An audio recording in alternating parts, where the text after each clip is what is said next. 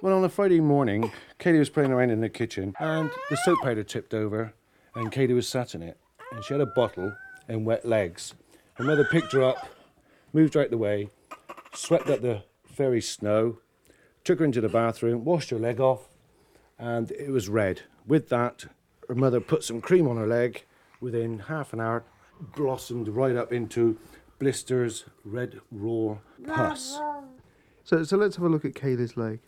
Well, their leg is still a bit pussy in places, just below the knee and on the ankle where the movement is. And the rest of it's sort of as well. still swollen and red. It's like an open burn wound. We could even bathe it. It looks almost like somebody's put matches on her or something like that. It looks really kind of discoloured and swollen. And to me, it actually looked like a chemical burn. It wasn't like just a reaction from the powder. It was actually a chemical burn. Just below the ankle, there's like a burn scar. Yes, I mean, to me, I would have thought she'd had her foot in the fire myself. We've had to actually put tea towels in the freezer to cool them, to wrap them around her legs before we could even get the cream on, because she wouldn't let us touch her leg. We've had sleepless nights with her waking up, being irritable with it. The whole of her right calf is a real mess. What you see there below the knee, at the back of the knee and the ankle, was all over her leg at one time, at the back of the leg. Completely scabbed over. Did the box give you any warning this might happen?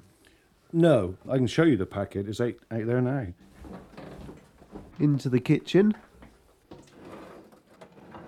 Fairy snow. All it has is here- it biological? Fairy snow, all in one. Ideal for hand wash. Ideal for twin tubs. It says, hand care, blah, blah, blah, to the usage instructions and avoid prolonged contact with the washing solution. And that is all it says.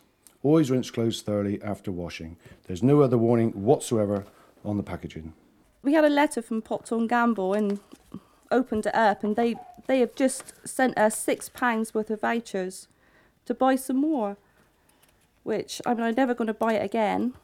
I think if they just sort of had a proper apology and say that they're going to do something about putting some proper wording on the box, which is what we want. We want other mothers to realise what it can actually do to children's skin. Now, the doctor has told us that, he thinks it's now a burn, it's not an irritation. So do you think that warning goes far enough? Well, I think they should put a warning on the packaging, keep it away from children, and say that it could actually burn their children.